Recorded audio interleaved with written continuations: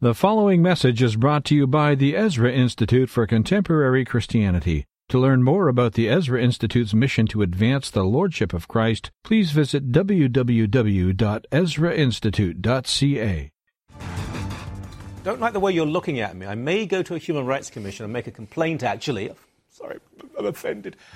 Oh, my goodness gracious me. The idea that we should be respectful towards people by and large and not pick on people, that's a universal truth. We all accept that in a civilized world. But we have this crap, this absolute crap, where anyone who in any way feels that maybe their feelings have been hurt can go to a commission that you pay for with your tax dollars and demand that they feel better. I want to feel better. In this case, this is a man in Saskatchewan who was at a dinner, and a Christian prayer was said, and Joe Boot, who is... so many organizations you're involved in. You're an author, you're an evangelist, an apologist, an activist, a minister at which church? Westminster Chapel. Westminster Chapel in Tirana. And what's the organization? Ezra Institute. Not named after Ezra Levant. No. It's not a dedication. It could be, but... so this is a guy who, in Saskatoon, lovely city...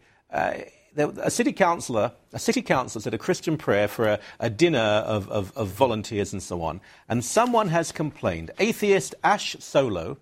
Remember Han Solo? Han Solo? Yeah. Napoleon Solo. Not Ashu Solo.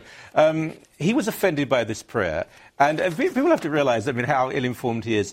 He says... the inclusion of a Christian prayer at a municipal government event violates the separation of religion and government. There is no such thing. And I quote him now, "It's ironic that I've now become a victim of religious bigotry and discrimination at this banquet that was supposed to be an appreciation banquet for the service of volunteers like me." Yeah. Well, it's more of the same insanity. And that was the first when I saw this, my first response was, have we gone stark raving mad now? Oh, yes. Because we've created this possibility for these shakedowns to take place. In the last few weeks, we've seen... executives trying to bring back enemy combatants so that they can have a more lenient trial. And at the same time, we're throwing women in prison for going into abortion clinics to speak to people. We've got... And just to expand on that, Omar Khadr, I assume, is the first person you're talking about. And in the second case, there was a woman where the judge actually said to the woman, "Your God is wrong." That's right. That was a judge. Yeah, the judge said it. Your God's wrong, you're wrong, making impassioned speeches. Yeah. We've got... marches where public lewdness is on display. Police are told, turn a blind eye. When the mayor says he's not coming, he's lynched by the media and told he's mentally ill. Gay pride parade, yeah. And then you've got this situation where, provincial judges are now telling us that we can turn our homes into a brothel, but hey, don't say grace at a public dinner. Is this... And we want to export our values to the rest of the world. But, Joe, in this case... I've just had a book published about defending Christianity, but if it's a public gathering and all religions and no religions are present, is it appropriate to start with a specifically Christian prayer? Well, let's take note, first of all, that the census of 2001...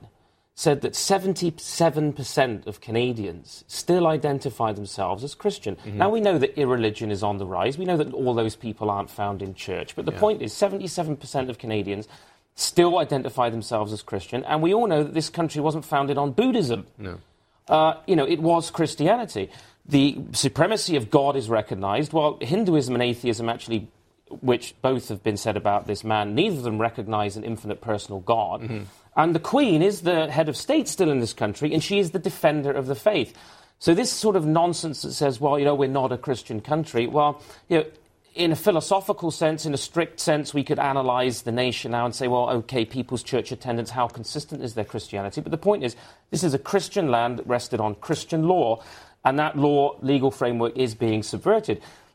Even if it is about tolerance, and we say, we need to be more tolerant, this is a cultural diversity. Thank you, Dinner. You've just experienced some cultural diversity. An elected city councillor just said a prayer. Yeah. Lump it. Tolerate it. You don't have to, if you don't agree with that God, or you don't believe in that God, what damage has that, has been done to you? The man did not state a Christian prayer and then saying, if you don't believe this, you don't belong. He merely expressed his personal view. This Han Solo fellow, he has said, it makes me feel like a second-class citizen. It makes you feel excluded. I think that's probably his neurosis speaking here. Yeah. When I went to school, particularly what we call primary school, between the age of 5 and 11, we always had Christian prayers. I wasn't raised as a Christian. I only ever felt love and inclusion in such a school. I think it's your own maybe inner doubt and confusion that would make you feel a second-class citizen. The response has been to sort of apologize and say, well, maybe we should have a different religious prayer at every occasion. That's nonsense. We certainly shouldn't do that. Absolutely not. 16 in the census again, 16% identified as no religion. Well, that doesn't leave very many of the other religious perspectives in any case. The idea that now you'll solve this by rotating it, the point, again, it has to be recognized that no state, no provincial government can function in terms of more than one ultimate principle. It can't be neutral. There's no such thing as being neither one thing nor another.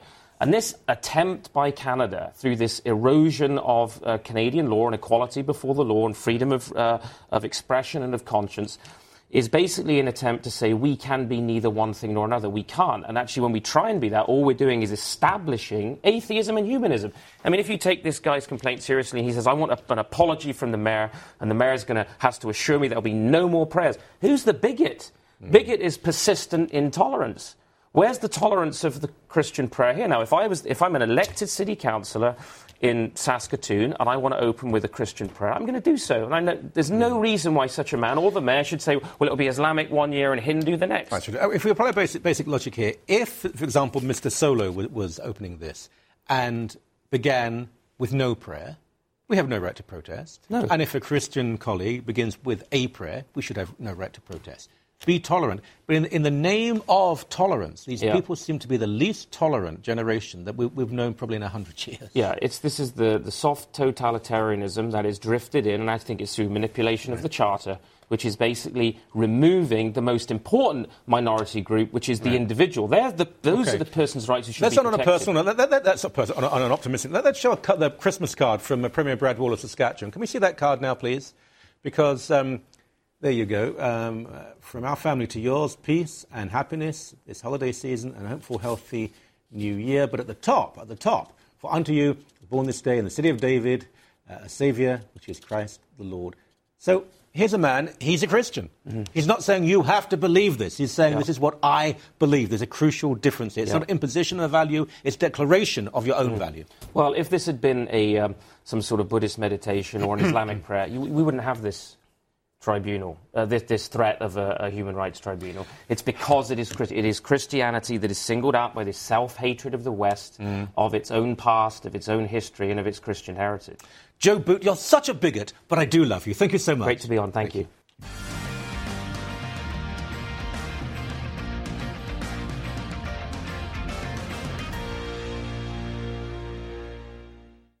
Thank you for listening to this message brought to you by the Ezra Institute for Contemporary Christianity.